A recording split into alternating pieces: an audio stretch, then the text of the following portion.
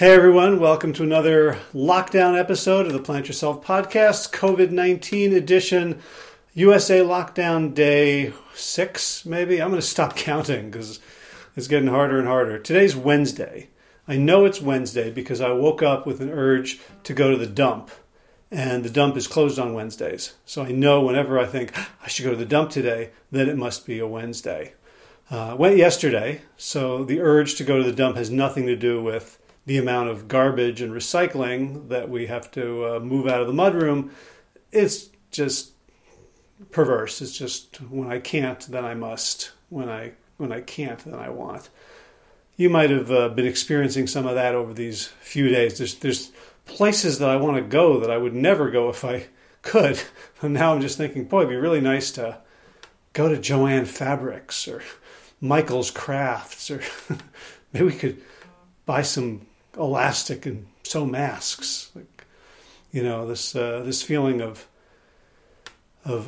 restriction just makes all the parts of me that chafe when I feel like my autonomy is being limited. Just want to act out. Yesterday was a good day physically. I didn't do a lot of thinking work aside from yesterday's podcast. I'm finding it really, really hard to concentrate mentally. Physically seems to be somehow easier. So I went out yesterday to prepare some garden beds, and we're 2 months behind in terms of preparation. So there's a whole bunch of stuff that's just not going to go in the ground. We'll have to rely on neighbors, local farmers for that. But there is a whole bunch of things that we could start planning in the next 2 weeks. And today's probably roughly the last frost day. We might get a little frost tomorrow, but essentially, according to the USDA zones, we're about at the frost day. So we'll push it back a couple more days, and so by by beginning of May, a whole bunch of stuff needs to have gone in the ground. So we're looking at our seeds. This year, of course, we're focusing much more on calorie crops than just, nutrient crops. So things like grains, potatoes, legumes, other root vegetables, and oil seeds like sunflowers and oil seeds like pumpkins. So they really can provide calories. Because we've been talking, we moved out to this piece of property so that we could practice this self-sufficiency, because I'm kind of a prepper. I kind of think that stuff is going to happen. I studied public health, and you can't study public health without being exposed to the idea of infectious disease and pandemic, even though it hasn't been really on anyone's mind for at least 10 years since SARS, and unless you work with the exotic diseases like Ebola that aren't native to here and can be caught really early. In 1993 or 4, I read a book called The Coming Plague by Laurie Garrett, and she had written this in the wake of the AIDS crisis, the HIV epidemic of the 80s. And basically what she said, and this, for those of you who remember it, it was, earth-shaking. For many of us, it was earth-shaking, particularly for certain communities, for certain continents like Africa. And one thing, and she said basically, AIDS, as bad as it is nothing compared to a disease that could be spread more easily. So she says, imagine a disease, like the terrible thing about AIDS was that you could be infected for months and not know it. And therefore, you would go out and infect lots of other people. And AIDS wasn't infectious because it was easy to catch. Right? It was essentially a blood-transmitted disease or a mucous membrane-transmitted disease. It wasn't something airborne. You couldn't cough on someone and give them AIDS. Mosquitoes couldn't transmit AIDS. So in many ways, as bad as AIDS was in terms of the window of viral shedding, it was a real blessing that it was so hard to catch. And so it did not become the pandemic. But she said, imagine a disease that, like AIDS, that could have a long latency period and was as lethal. So that book long book, lots of references. It was in my second year in public health school that I read it. Really shook me, and just looking at the history. So when you look at the last, the years I've been alive, from 65 on, we haven't had a terrible flu. We haven't had a pandemic like that. And so if you're talking, if you're not a historian, if you don't look to the whole story, if you don't look to 1918, if you don't look to see that we have roughly every 100 years, we have a global pandemic, and it's 2020, like, a lot of us were not surprised. Of course, we're like shocked and taken off guard by what seems to be a total black swan event. Like, oh my God, how could this happen? But, it's like the lottery. Your chances of winning the lottery are almost nil, but someone's going to win just about every lottery. So for them, that the black swan event, from your perspective, is actually a daily occurrence, not even remarkable. So that's kind of what this is. And so we moved here because we thought, I don't know if it's going to be terrorism or a global pandemic, or the income inequality is going to become so bad that we're going to have, a revolution or a recession. But I knew that the world we're living in is unsustainable. And we didn't move out here just to get away and survive. Like, we don't have guns. We don't have stockpiles. We came here, we've got, we can survive here for about a month. We do have a wood stove. We have a backup generator.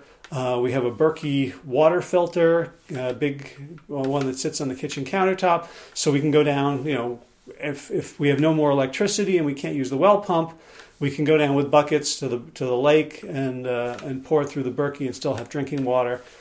But we didn't do this to survive the apocalypse. We're not doing this like, billionaires building houses on remote islands and stockpiling them for decades.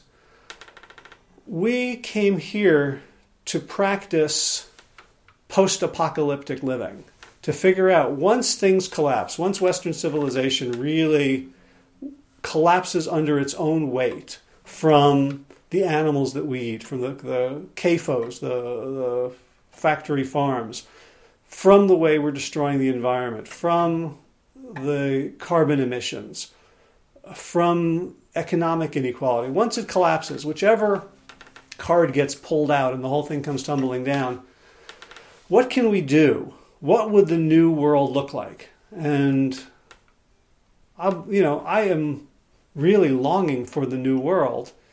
It's unfortunate that we don't get to the new world by just waking up. That it looks like we are going to be going through a series of cataclysms, and they're going to be very painful for a lot of us. And I kind of organized my life so that I might not, and my family would not be among those touched by sort of, high probability scenarios. Like, we're not living in New York City, where everyone's life depends on trucking, all right, and depends on electrical grid. We are out here where we can be a little more self-sufficient. But really what we're looking for is, how can we contribute? How can we play with models? We don't know what the world's going to look like. We don't know what the future will bring. I don't know if I'm going to survive into it. But still, the call for me was, can we start playing with models of a new way of living? And maybe that new way of living looks very much like a lot of old ways of living. A horticultural society, small tribes, hyperlocal, and maybe we still have this beautiful internet. Maybe we can still have high tech that both in the manufacture of the equipment and in the way it's distributed and the way power is distributed through it, honors a greater spirit than that of predatory capitalism.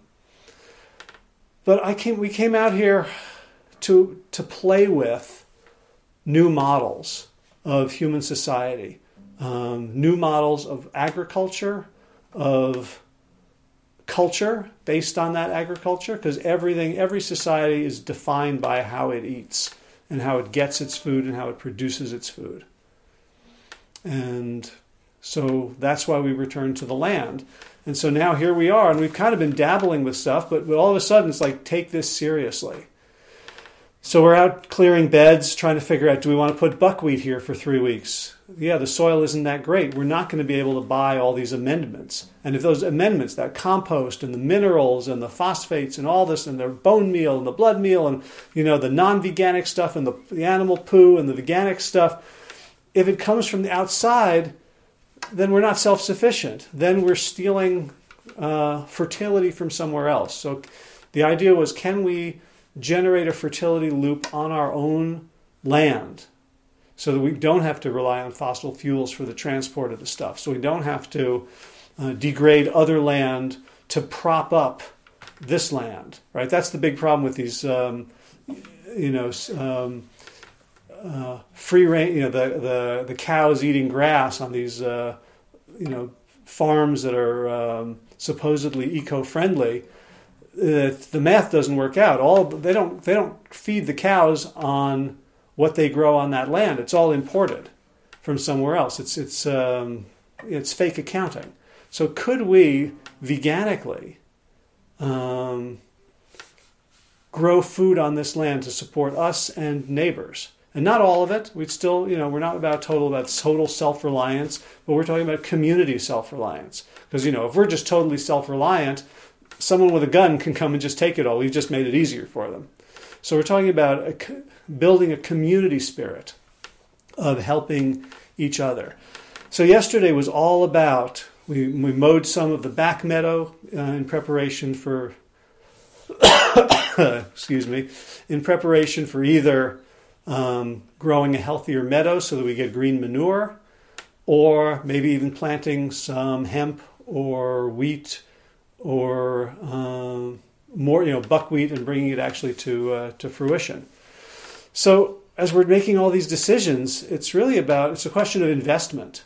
Like, what are we investing in? What if everything goes back to normal in 2 months and we've planted a whole bunch of buckwheat and we've put all this work and effort into a healthy grass meadow, and then all of a sudden Costco's back open, Whole Foods is back open, Weaver Street Market's back open, Food Lion, Harris Teeter, and we've sort of done this for nothing. We're not living off of these stores. How would that feel? And almost all the decisions we're making these days are framed somehow as investments. Like, is it worth it for me to learn how to use animation software? Is it worth it for me to keep doing these daily podcasts to help people to generate goodwill? Is this going to help my business at all? Maybe this will be the biggest waste of time and I should have been building something else. And so when it comes to the idea, like, we can't know what's a good investment. If I knew what good investments were, my 401k wouldn't look like it does right now. All right, I would have put it in silver or copper or just bullion under my pillow. I certainly wouldn't have kept it in the money markets and the index funds that everyone told me were the best bet for someone my age. So obviously, we're very fallible and flawed when it comes to investment. So I was thinking, like, what is the guiding principle for me? And it is that thing about, I don't know what the future is, but I want to create, and create as in creativity, I want to put forward a model of how things could be in the future, a model of how things could be better. Even if I don't survive, even if this doesn't turn out to be the apocalyptic pandemic that it looks like it might be, we might just go back to normal. They might find a vaccine. They might find a cure. All right, we don't know. But in terms of our garden, I'm looking for, how can I contribute an experiment, a mutation, as it were. So the virus is mutating. So can humans mutate as well? And we can see what works, what will survive this.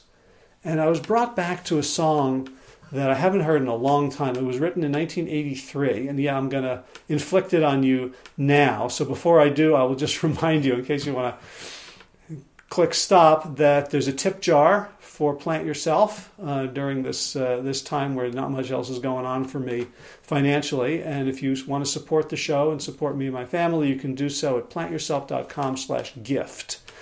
And with that out of the way, the song is called Fashioned in the Clay. It was written by Elmer Beale, early 80s. So a time when we were worried about nuclear war, Soviet Union. But if you just swap out a few of the details, it's an incredibly prescient song for right now. I'm just taking a quick look because I have 2 minutes. I'll come back.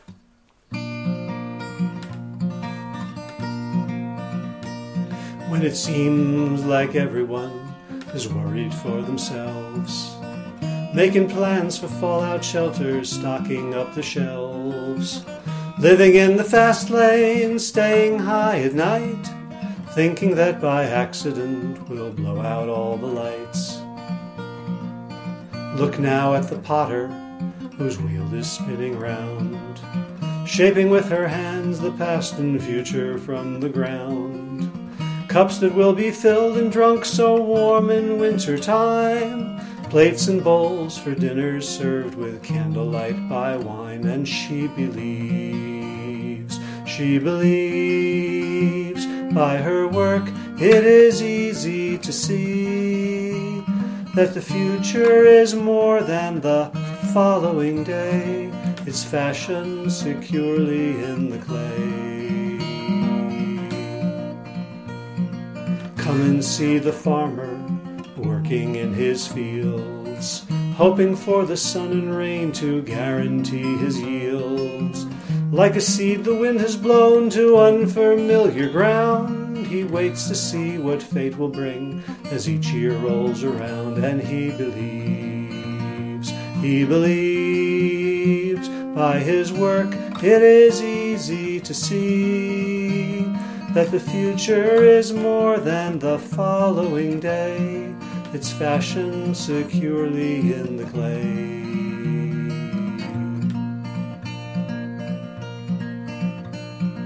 Elsewhere there are lovers in a warm embrace, happy with their plans to carry on the human race.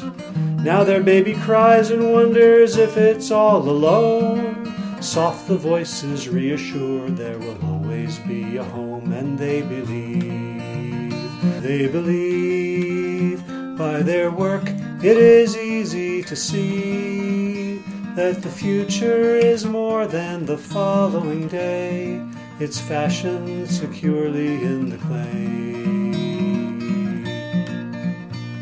So if you had been worried that tomorrow wouldn't come, look to see the ones whose lives are following the sun, and the hope that springs so clearly from the work they do will spread a little further when it's found a place in you. And we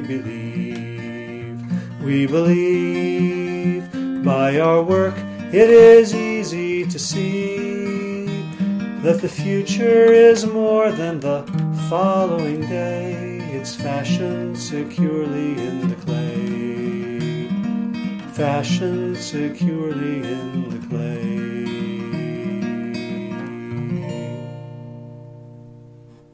So the future doesn't feel secure to me. My future, any particular future. But I do have faith that there will be a future, and it might not be the one that I envision, and it might not be the one that includes me, but by contributing my own best guess, by contributing my own creativity to the problem of how humans can live harmoniously on this earth with each other and with the rest of creation, that's what I'm investing in. And I'm curious for you, where are you putting your investment? If you have any extra time, if you're not a healthcare worker working 18-hour days, if you're not doing your normal thing or doing more of it or doing extra or hustling, if you have time and space, what is your investment philosophy? I'd love to know. You can let me know in the comments. on the blog on plantyourself.com, on the Facebook page, facebook.com/plantyourself, on Instagram, Ask Howie, or just email me, hj@plantyourself.com. And again, the tip jar is open at plantyourself.com/gift. Every little bit helps. If you are fortunate enough to be financially good right now, you can consider making contribution. If you are struggling, no guilt. I want this to be available for everyone, so I totally get it. And let's create a future that can be better than what we have right now and better than what we've ever had. So thanks for watching or listening, and as always, be well, my friends.